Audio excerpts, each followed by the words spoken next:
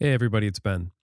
Before I get into the conversation that I had with Jordan Stanfill from Housing Opportunities, I wanted to read through some scriptures.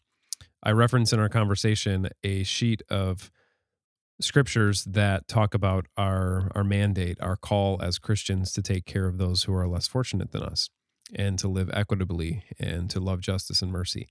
I wanted to read a few of those passages because we didn't really get a chance to dive too much into the theology of what we were talking about today. But I wanted to, on the front end, just read a few of the verses that stood out about our call to take care of those who are less fortunate than us. And I'm going to read through a few Proverbs to start out. Whoever is generous to the poor lends to the Lord, and he will repay him for his deed. Whoever oppresses a man insults his maker, but he who is generous to the needy honors him. Whoever has a bountiful eye will be blessed, for he shares his bread with the poor. Whoever gives to the poor will not want, but he who hides his eyes will get many a curse. Whoever closes his ear to the cry of the poor will himself call out and not be answered. We also see in Ezekiel, this in chapter 16, verse 49, that behold, this was the guilt of the sister Sodom. She and her daughters had pride, excess of food, and prosperous ease, but did not aid the poor and needy. And then in Acts 20, it says, in all things I have shown you that by working hard in this way, we must help the weak and remember the words of the Lord Jesus, how he himself said it is more blessed to give than to receive. And then, of course, we have the story that Jesus tells his disciples in Matthew 25, talking about caring for those in need. He says, then the righteous will answer him, Lord, when did we see you hungry and feed you, or thirsty and give you something to drink? When did we see you a stranger and invite you in, or needing clothes and clothe you? When did we see you sick or in prison and go to visit you? Then the king will reply, truly I tell you, whatever you did for one of the least of these brothers and sisters of mine, you did for me. So there are just a few of many passages about our call, our command to take care of our brothers and sisters and to live equitably. So I hope that these passages give you something to meditate on and something to think about as we go into this conversation. And I hope you enjoy this conversation with Jordan, as it was very enlightening for me to hear all that Housing Opportunities is doing and all that we can do as the church to make sure that we are advocating for those who are experiencing homelessness or who are at risk of homelessness, and how we can advocate for justice and mercy. I hope you enjoy this conversation. Welcome to the Real Life Roundtable podcast.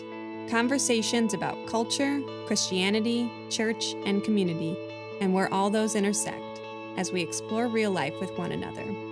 The Real Life Roundtable is a production of Real Life Community Church in Portage, Indiana. For more information, follow us at RLCC Life on Facebook or visit reallifecc.org.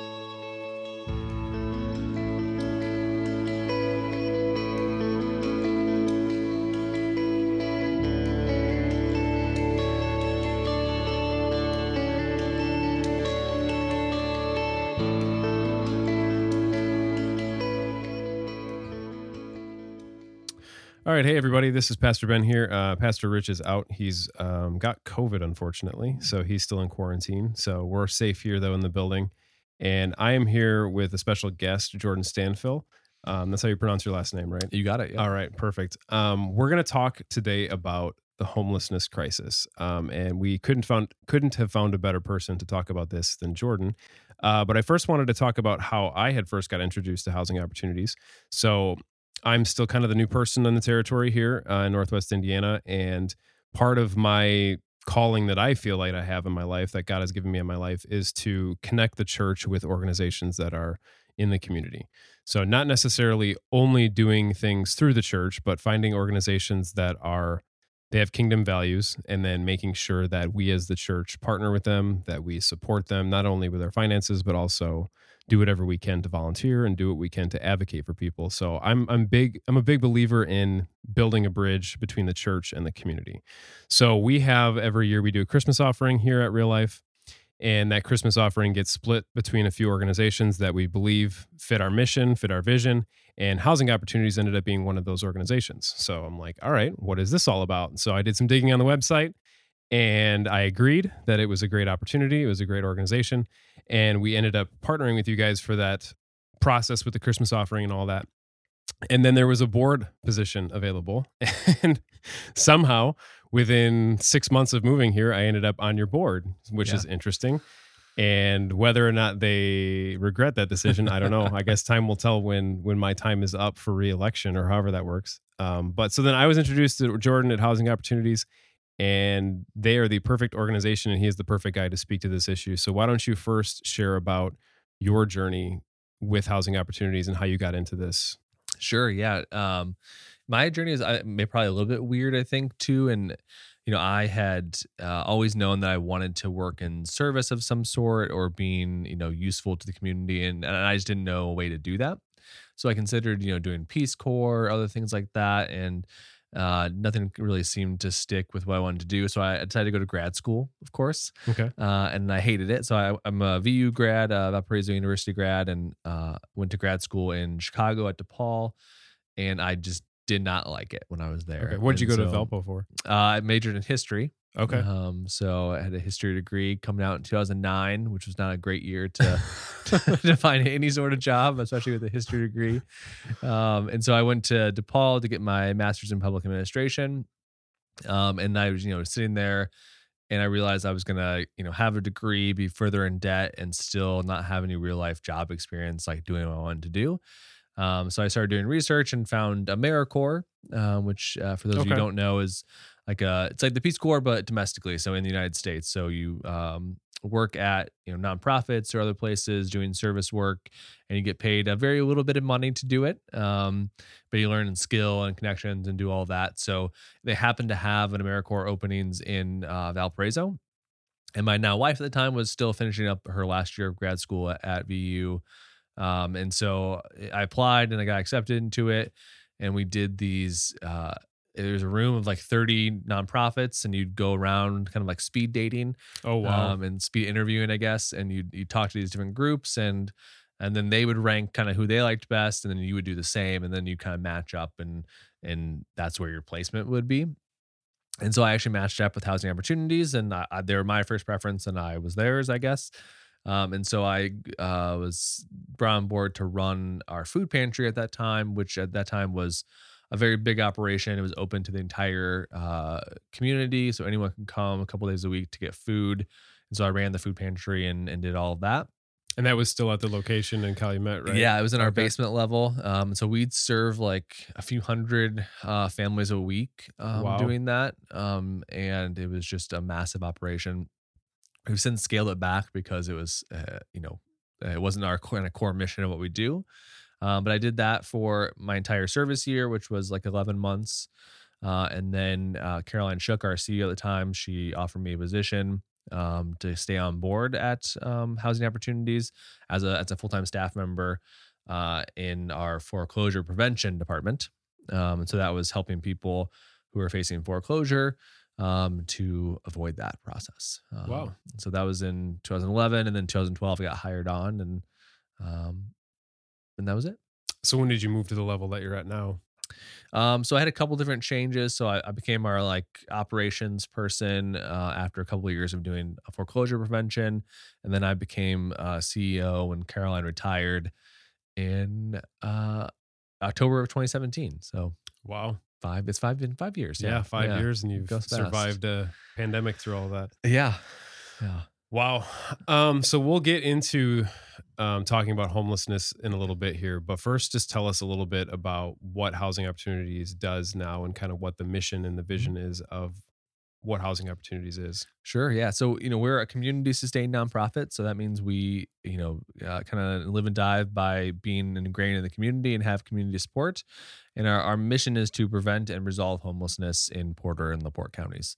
And for us, that's done through working with people who are experiencing homelessness and then providing affordable housing for those who need that as well.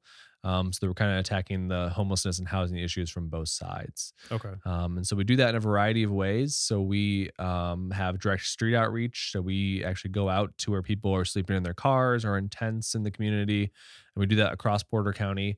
to help connect those who are sleeping outside in those conditions get into shelter or housing or other options that are not outside.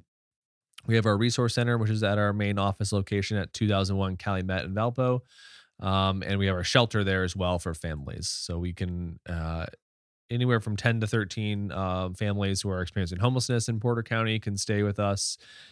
Typical stay is like 4 months, and they can get the services they need to get into more stable long term housing, either with us or just on their own in the community. And then the other side is the affordable housing side. So we Yeah. offer affordable rental housing for people with disabilities and those who are extremely low income. We do it in 4 cities, so Portage, Valpo, Michigan City, and LaPorte. And as of a couple weeks from today, we'll have a total of 218 rentals across those 4 cities. Now, for the affordable housing side, because that's part of your model that talks about prevention Hmm. and like diversion, is what you guys say, I think, Yep. right? So, has that always been a part of Housing Opportunities model, or is that something that's fairly new? Because I know that you're aggressively pursuing that now. Yeah. Has that always been the case? So it has been. We kind of gone through different phases where we started out in 2000, and our first kind of project that Housing Opportunities did, which was before my time, was 8 rental units. It was transitional housing. Okay. So it was kind of a mixture of the homeless side and the rental side. And then we quickly grew from there. I think we added over the next 5 or 6 years, added like 50 apartments or something like that of various kind of uses. And it wasn't actually until 2011 that we did like direct homeless work. So we Okay. we moved into our current space and took over a shelter that was struggling to stay open. And so we took on that role in 2011 at our current location to provide that emergency shelter service. So that was the first time we actually did that. So I guess it's kind of been split half and half of what we do. Okay. And so we've expanded. We added street outreach, in the past 6 years and stuff like that too, to help further that kind of outreach to those who need it most. And then again, really putting that focus on adding housing that's affordable to people that we work with, because that's the single best way that we can end homelessness is by providing housing. Right. And the sustainable housing is the Hmm. biggest thing because your affordable housing units, it's not like they're under some kind of a time limit. Like if they need to, they can stay in those housing units for life, correct? Yep. And so, I always like to say that it's just like any other apartment that you'd find in the community. So it's no different, except we serve people at extremely low income levels. Right. So that's really the only caveat that's different than any other rental. So they have a lease. Their initial lease is 12 months. So it's just like any other lease. They have all the rights and responsibilities of a leaseholder, just like you or I would if we lived in an Right. apartment or anything like that. And they pay a set amount of rent. So we have Right. some units that are income based, and that's for people with disabilities. But most of our rentals are, right now our one bedrooms are $500 a month, and that's a flat rate across the board. Which is right now a Yeah, third of what you're going to pay anywhere. I absolutely, mean, it yeah, just keeps getting higher and higher. I mean, every yep, time we look at any of the apps or anything, it's just, oh, rent went up another $100. Rent went yeah, up another $100. That's yep, crazy. And then in our American culture, sustained housing is so important hmm, for any other part of life. So the fact that it's not a shelter, and I think that's that weird balance that I always have when it comes to the church, because the church, yeah, can house people temporarily when it's a shelter situation, but since they don't have the ability to like offer leases or have some kind of a proof of sustained living, it's hard for them to then find jobs. It's hard for them to advance their life and kind of climb their way out of that situation. Whereas housing opportunities, if they have a lease with you, that is certified as their living, that's their residence. Having a residence is so important when it comes to finding jobs and all these other things that we don't really think about unless we've experienced that. Like you need to have a home address for so many other things. yeah. It's the foundation of people's lives. Really. I think it's often something that we overlook because so many people take it for granted. But if you think about it and like do the mental exercise, like if I just no longer owned my house, like where would I live? Like, could I live with my father-in-law? Probably, but like how would that, change my life and impact what Right. we do and how we work and again, what happens when he doesn't want us there anymore and stuff too. And like, so those are all the things that happen. And, and that's with having family supports and income and resources. And, as you kind of take away and chisel away at what people have options for, then it just gets worse and worse, and that's how people end up in their cars. And so Right. without that foundation, things start to unravel really quickly. And even people who are couch surfing, like that's just not a sustainable way to live and to, you know, be to have your kids be enrolled in schools and be able to function in that way. It's just not Right. the ideal situation where people thrive. Right. Right. Now, do you have partnerships with other community services when it comes to if one of your clients has a mental health issue or Mhm. if they have social work issues? How does that work? Yeah, for sure. And that's really, we can't do what we do without the partnerships that we have in the community, whether that's primary health care, whether, through North Shore and Portage or HealthLink and Valpo to get people connected to just going to the doctor and getting the meds they need and stuff like that too, and having that kind of base for their healthcare. Porter Stark for mental health needs and other groups that do therapy and stuff like that too. And then all the other host of partners who provide food or childcare, things like that So that you the help families walk need. them through Hmm. all of that when they come. So Yep. if I'm somebody that's sleeping in my car and I walk into housing opportunities, what does that process look like? Yes, right away you're gonna go into our resource center, and so that it really depending on what you need and kind of what you're looking for, then we hopefully have that option there or can connect you quickly to someone who does. So you're gonna sit down with one of our staff. Usually that takes a little bit to kind of build that trust and relationship, but you can sit down with one of our staff that are going to do kind of a housing assessment on you and say, hey, uh, do you want to be in an apartment? Are you looking to go with family and friends who are somewhere nearby? Like, Hmm. what's your goal here so you don't have to keep living in your car or in your tent and stuff like that too. And then kind of assess where they're at and kind of where those barriers are and then start to work on those barriers. And so if it's that, they're struggling with their mental health needs, so they keep getting kicked out of apartments or living with family or friends. Then we're going to help connect them to those resources so they can, maybe their solution is staying with their family, but they need to get that mental health stuff in check to in order to do that. Sometimes it's as simple as, hey, I can stay with my aunt, and that's great for now. I have a plan that's coming up, but like she can't afford to pay for my groceries, and so Okay. we can help bridge that gap a little bit too, and so people don't have to come into the shelter or end up on the street or something like that too. Okay. So it's really just doing Awesome. that kind of full range. But a lot of it's trust building at that level. So, they may come in and just want to take a shower or grab a bite to eat, and then they'll leave and come back the next day or next week and then start building that relationship with our staff, which is what it's all about. Okay. Wow. Very cool. So when it comes to people that have been your clients and have gone in and out, so I'll tell the scenario that I know personally. So there was a couple that ended up staying here at the church for a week, and then they had worked with Family Promise, which is another organization, to kind of get back on their feet. And the story that they shared, it was really hard to like absorb and process because it was really 100% out of their control. From what they were saying, essentially they were renting a place and then somebody had purchased the property that they were renting from, decided they wanted to increase all the rent in all of the areas. Well, then you got to figure out a way to evict everybody. So then he figured out a way to evict everybody. Now they have this eviction on their record. They've been living there long enough to where all the rent around them had gone up. So now they can't afford to find a place that they can afford to live in. And essentially, if one of these organizations like a Housing Opportunities or a Family Promise doesn't intervene, they end up in their car still working. So she had a full-time job. So it wasn't like she was not trying to work. It wasn't like they weren't trying to pay their bills. It was just basically life circumstances put them where they were. But it's so easy if they didn't get the care that they needed and if somebody didn't intervene, they'll immediately get like the stigma of, well, they must be crazy or they must be lazy or whatever the excuse might be. These are real people that are only, I mean, you'd be surprised how many of us are only one emergency away from being in their situation. So can you talk a little bit about how you and your staff work so hard to try to end that stigma and try to Hmm. talk about these people as you or I? I mean, there are neighbors that are just Yeah. going through really difficult times.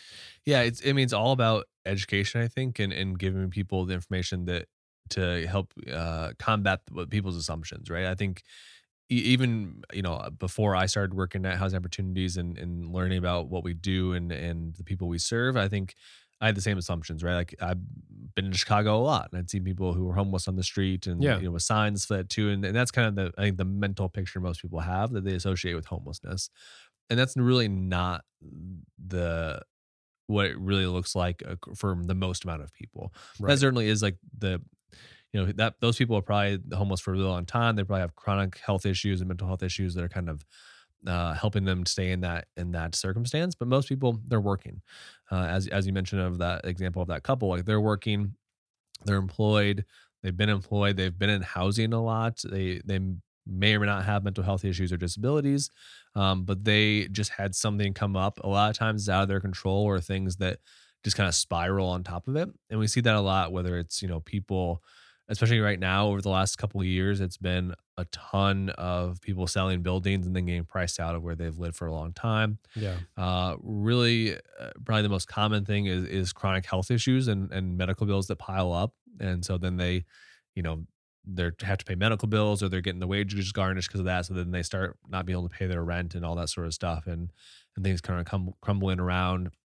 Or a family that they're staying with or something like that, they pass away, and so now they don't have a place to stay anymore. So it's all these things that kind of pile up, and the best way to combat that is to give people information of, just like the example you gave of, hey, these people are working, like they work Right. in our community, they work in right here in Portage, they And work they in were paying their Valpo, and rent as far as we yeah, know. right, Like they were up on their bills. yeah, and then you have these circumstances that, I think most people say like, "Oh, you should just get a lawyer or something like that, and they'll help you figure it out." And it's like, well, like you probably could do that, but you have to have a lot of money to do that. Like they're Right, not right, free, and most people don't know how to navigate that system. And so, things that I think we see on TV a lot of, like, "Oh, you can just get a lawyer; they'll work out that problem right, for you," and that's not the reality for most people. right. I mean, even if you are a bleeding heart attorney, you still have to pay your bills too. So Sure, it's not like there's you have to know who to go to. right. And Indiana is not the most tenant friendly environment as well, and so there's not a lot of things that people can do to fight back against what they, whether it's real or not, unjust landlord behavior. And so there are things that and people end up in these situations, and it's not because they're lazy or because they don't want to work or because they can't work even or they want to take advantage of government benefits. It's because circumstances happened, and usually it's multiple things, and things kind of got out of control for them, and they're trying to make it right. So Right, they just don't know where to go, and when they do, they end up in the right place, whether it's us or Family Promise or the other groups that work in this field, and then usually they can get it worked out. And we have countless examples of that. So we try and give real life examples of folks, whether it's people with mental health issues, substance use issues, or just folks who had a rough time and then need help to get back on their feet. Giving those real life examples, giving information of, we have 38 apartments in Portage right now, and they're all income based right now for the most part. okay, And so it's for people with disabilities. And so generally, when people come to us, they have little or no income, and then they kind of grow that income over time. And so right now, of those 38 apartments, we have two people who don't pay any rent because they don't have any income right now, and they're brand new. They just came to us in the last 6 months. Every other person is paying rent, so they have an income, whether that's disability or Social Security retirement. We have some of those folks, or they're working in the community. And so, that it's not that kind of message of like, oh, it's people just getting free rent and doing that. It is people working who want to pay rent. right, And 90% of our clients pay rent on time every single month. And so it's not even that, they just get in there and don't pay rent and we don't care about it. Like we also are running a business and doing that too. And so, um, people, if you give them opportunity to have housing they can actually afford, which is really the key, they're gonna pay their rent and they're gonna try and make it work because they don't want to be homeless again or right, ever.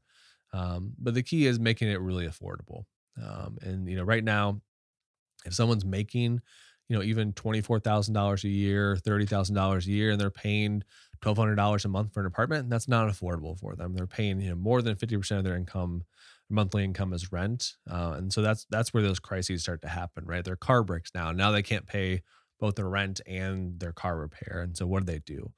And those things start to spiral out of control for them. okay. So with the rise of aspiring property owners, I guess is the right way to Sure. put it. Does that make it more difficult for you guys? Because Yeah. I mean, when the market rises and if it's a seller's market, that hurts organizations that are trying to keep rent Hmm. at an affordable level. Because that's not exactly the goal for most people that are trying to buy up all these properties. It's Yeah. flip the house and rent it for as high of a cost as you can make it. Yeah. Yeah. And that's the issue, right? I think it's one of the issues, right? It's that uh, you can't. necessarily blame landlords because people pay them rent at that Right. cost, and Everybody so wants to be the monopoly man. yeah, right. And so they're getting people are paying them, and a lot of people can afford to pay that much. It's really a supply issue. Is that we don't have enough. If we had enough housing for everyone, or a lot more housing, then we wouldn't have where rents just keep going up. I've been with housing opportunities since 2012. Rents have not gone down at that time, Right. right? And so at some point there has to be a leveling off a or even rents to come down, just like every other market, right? Like things don't just go on forever. That's how it feels like in the rental market is things are um, always going up and never going down. And then you compare that to the way wages are, right? Like where Right. like people's wages are not matching the increase in their expenses. And that's just rent. It doesn't count utilities where, I think I just saw in the paper that Nabisco has a 16% rate hike they're proposing for next year or something like that. Like those are real I didn't know costs that about that. people, Thank you for so there you go. that. Awesome. Uh, so all those things start to stack up, and especially rent's just one example because it's so extreme and because everyone's affected by it, whether it's Right. Well, a mortgage or a you rent. can Yeah, cut back on your heat. You sure, can't cut back on right. your apartment. Yep. And if you do, then you're living in a slumlord's place or Right. in a place I mean, that's did you hear precarious. about that So one? It was earlier this year in Hobart. yeah, I mean, sure. stuff like that happens Hmm. where people had nowhere else to go. So they live in this building that's literally inhabitable. Yeah. But then again, once it was found out that it was inhabitable, all those people had to find a place to go. Yeah, and that's a great example. We actually had the same situation happen in Valpo. This is pre-COVID, so sometime in that time, where the building got condemned by the health department because it was infested with cockroaches and bed bugs, and it was 5 units, I think. And the people didn't want to leave, even though the building was just in the worst condition that I can imagine, because they had nowhere else to go. And so, we partner with United Way and some other people to get him temporary housing in hotels and then get him into some rapid rehousing programs to get him into community based housing. That took forever. And then it was covered by the community, right? So it was by nonprofits doing it. The landlord didn't have to do anything for that. Like So there's is very there rarely any yeah. repercussions for something like that? So I think right now in the Hobart situation, which was also in the paper recently, I think the tenants are now like banded together and are suing the landlord for like damages and stuff like that too. But There's no regulation that does it for them. nope. So I mean, he doesn't have to pay for their hotel stays, right, or cover their housing costs or anything like that. So there's just very little. There are almost no protections for renters Wow. in Indiana, for how those things happen. So even if you don't have, like, let's say, your unit does not have heat in it, the landlord turned off the NIPSCO in the middle of winter, you have no way to make it happen. You can report it to the city or whatever, and they'll come and make them turn it back on, but you still have to pay rent. If you don't pay rent, you can still get evicted, even though you don't have the basic, ways to Yeah. survive in the unit. And you can't put an asterisk on your eviction and say, well, it was No, yeah. because my landlord, there was bed bugs. It's just an Nope. eviction. Yep. And yeah, and it will go through, they'll win every time. So if you don't pay your rent, no matter what the reason is, 99.9% of the time you're going to get evicted. Wow. Doesn't matter. So where do you get your funding? How does that work? Because obviously if you're buying, well, now your guys are building, which is Yes. exciting. And Yeah. is that first question, I guess, is that because of the market being the way it is, that you're actually finding it to be more cost effective just to build? Oh, God. No, in some ways, yes, in some ways. So Okay. also cost of buildings going up a lot right now. It's leveled off a little bit over the past year, but all those costs are still going up. But it really just depends on what we have available to us. So we most of our work historically and even recently has been in like purchasing existing housing, rehabbing it to our standards, and then making it affordable for people. And so, most of the time it wasn't in the affordable rental range before that. So the rents usually come down from what the previous landlord was charging. And then when we have the opportunity, usually it's because we have land that we can build on.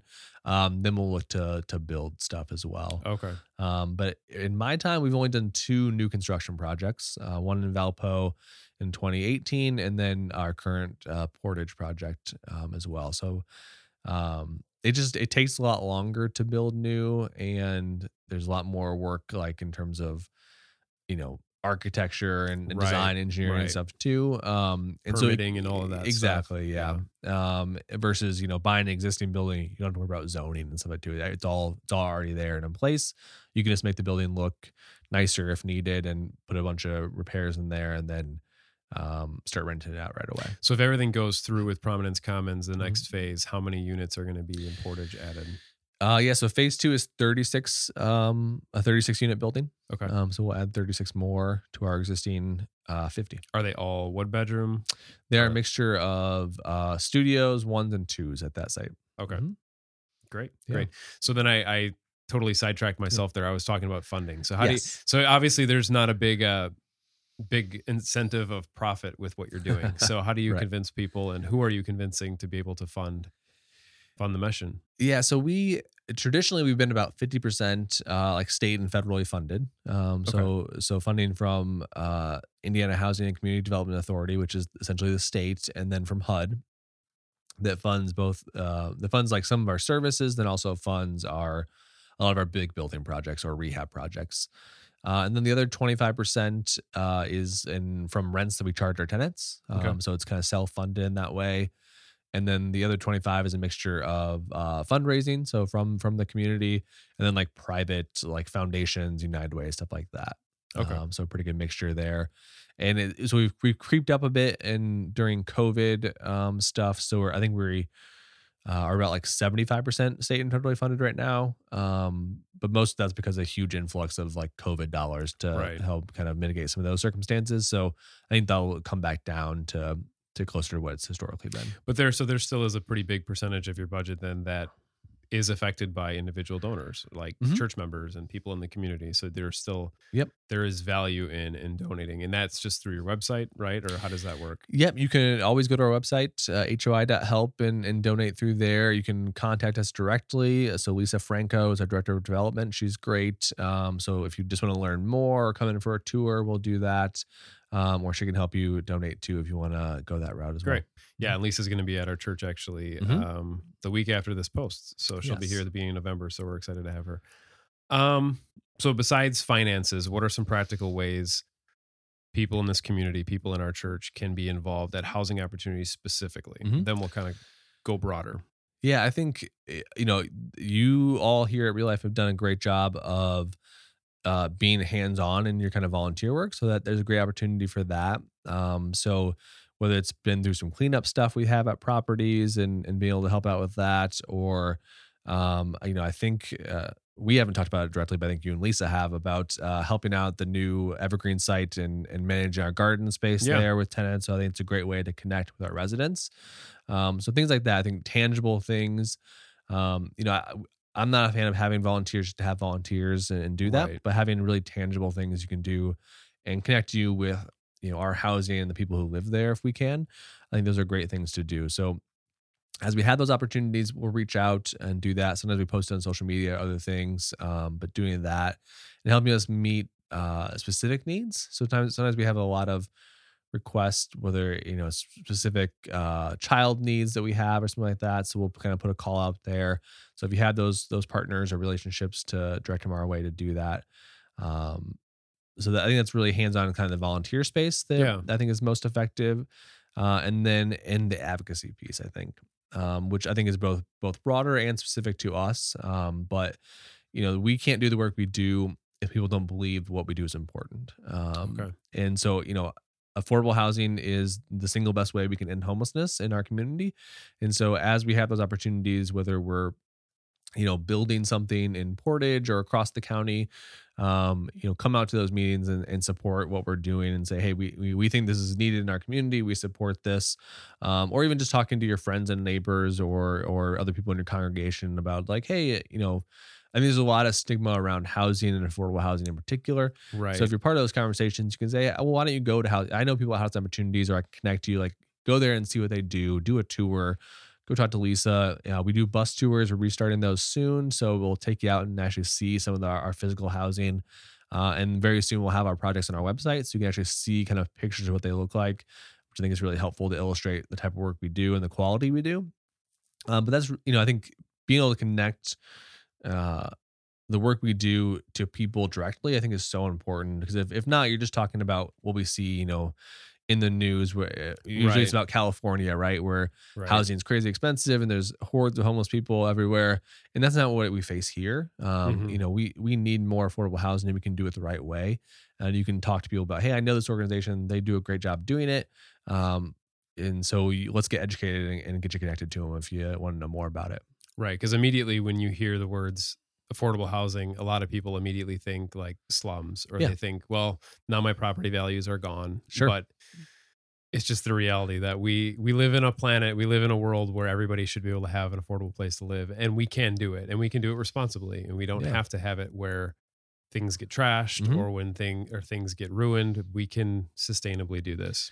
Yeah, and I think the best example I have is and this is like it happened organically, so kudos to this person. When we were getting like the permitting in place and stuff to build the new construction site on Evergreen that we're currently doing, we had one person show up to the public meeting to say like, oh, this is going to look, this is going to be poor quality and stuff. And, essentially we don't want these people here and stuff too. Um, which was fine. Like, it was one person compared to, usually there's a lot more. And then we had a lady who lives just down the street, from the project. So the other person, he lived in another city and he was complaining about it. And so, yeah. So we had a lady who lives like 4 houses down from the construction site. And she said, no, I'm really excited about this. Like, we want to be a part of it. They're gonna have kids there that go to school with my kids. Like, we want to see more of this. And so she was super supportive of it. We didn't know her and like we didn't ask her to come. She just showed up and said, "I got this letter from this guy saying we shouldn't have this here, and I disagree with it. So I wanted to show up and do it." So Wow. yeah, which is super powerful. So somebody outside of the community was kind of like stirring the pot, essentially. Yeah, I think he owned some other rental there and like just didn't like it or something like that. It wasn't Oh, very okay. clear what his actual problem was, and but yeah, he lived in Valpo, and so he wasn't directly affecting him. Right. And so yeah, but she had a great counter to it and said, no, I think this is great, and people need affordable housing to live in, and we're happy to have it next door to us. Nice. So how do you, so I remember this being brought up in one of the board meetings, so I'll bring it up because I thought it was really funny. How do you come up with the names of all these properties? Oh Because it seems like gosh. whenever you have like, and then I get it, because I mean, there's gated communities, there's subdivisions, and they all have these like really flowery, like really attractive names. Like you want to live in so and so commons or so and so estates. And all of the housing opportunity properties have those names. And I Hmm. remember kind of thinking about it when I first jumped in, and I'm like, it's kind of weird that they have all these like really fancy names. So is that like a requirement, or what's the deal with that? And then how do you come up with them? Yeah, you got to call it something for like the applications and stuff too, and all the stuff you do, and so it's like my least favorite thing to do. I'm terrible. I think I'm terrible at it, so that's why. And so So you're not the creative mind behind no, all no, of no, it. definitely not. And historically, we've been really bad at it. So um, we have a couple projects that are permanent supportive housing projects, and they're called Perm 4 and Perm 5 because it was the Yeah. fourth Not permanent very project, attractive. right? And so when you're talking about it, like, oh, it's Perm 5, and people are like, what is that? And so we want to make sure the names we have for stuff is relevant to people and that it's inviting for people. And so we have a project called Aurora View in Valpo, and we had someone from Porter Stark actually came up with a name for it, and it was I forget the exact meaning, but it was something. It was something about Aurora means like um, a blessing or like a kind of like a rising of something like that. So it was like very encouraging to have that and kind of what it looked like and so for Prominence Commons, which is our Portage project, typically what I've resorted to doing is we put it out to our staff and to our board and stuff like that and say, hey, if you have name suggestions, put them in, and then you can win something if we Okay. select your name. So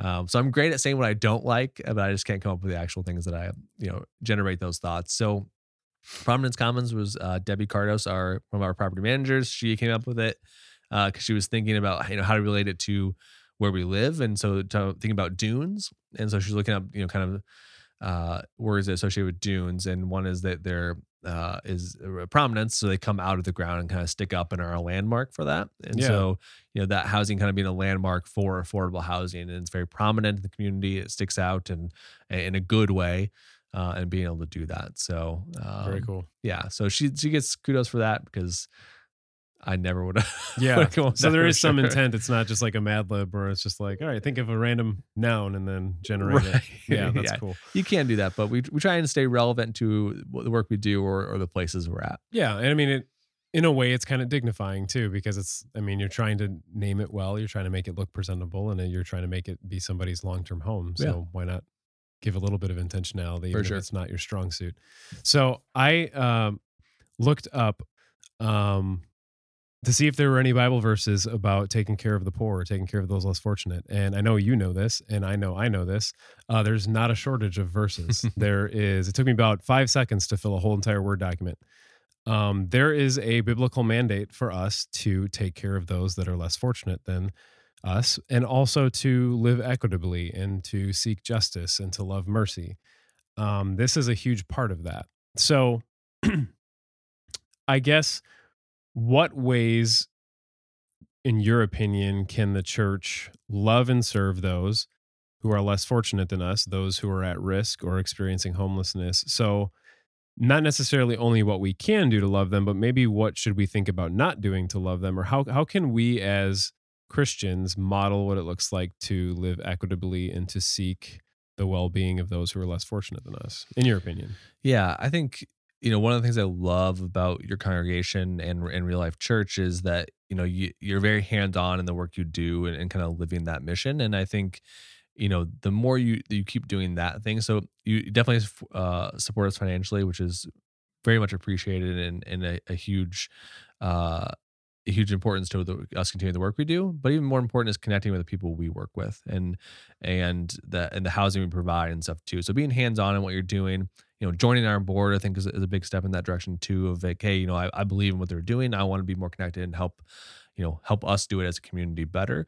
I think that's a great way to kind of be tangible to what you believe is the right thing to do as a congregation and community.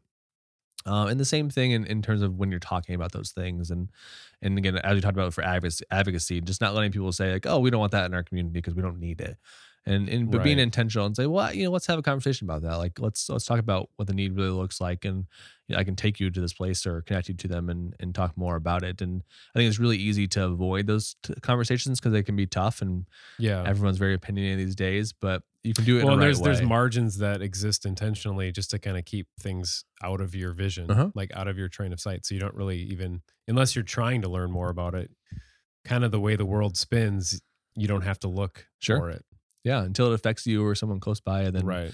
they can kind of ignore it. But being intentional about that, I think, is really important, and doing that. And again, that's why I love the what you bring to the community so much because you do those things on a daily basis, not just for us, but for other people and for the community at large. So keep doing those things and keep coming to us with like, hey, we want to do these things. How can we help you out? Because I think it's tough for us to ask other people to help out because Right. we're typically the people that help other people, right? And so it can be harder for us to say like, hey, we can't do this on our own. We need your support. Right. So being there and offering that, and you all have been a long term supporter of ours, so we appreciate that. Um, and then I think coming and seeing the work we do, so coming in, doing a tour, hopefully doing a bus tour here and then over the next year or so, and seeing it and having your eyes on it. I think once you see what we do, it really shapes, kind of gives you that true picture of what it looks like and Yeah. the people that we serve.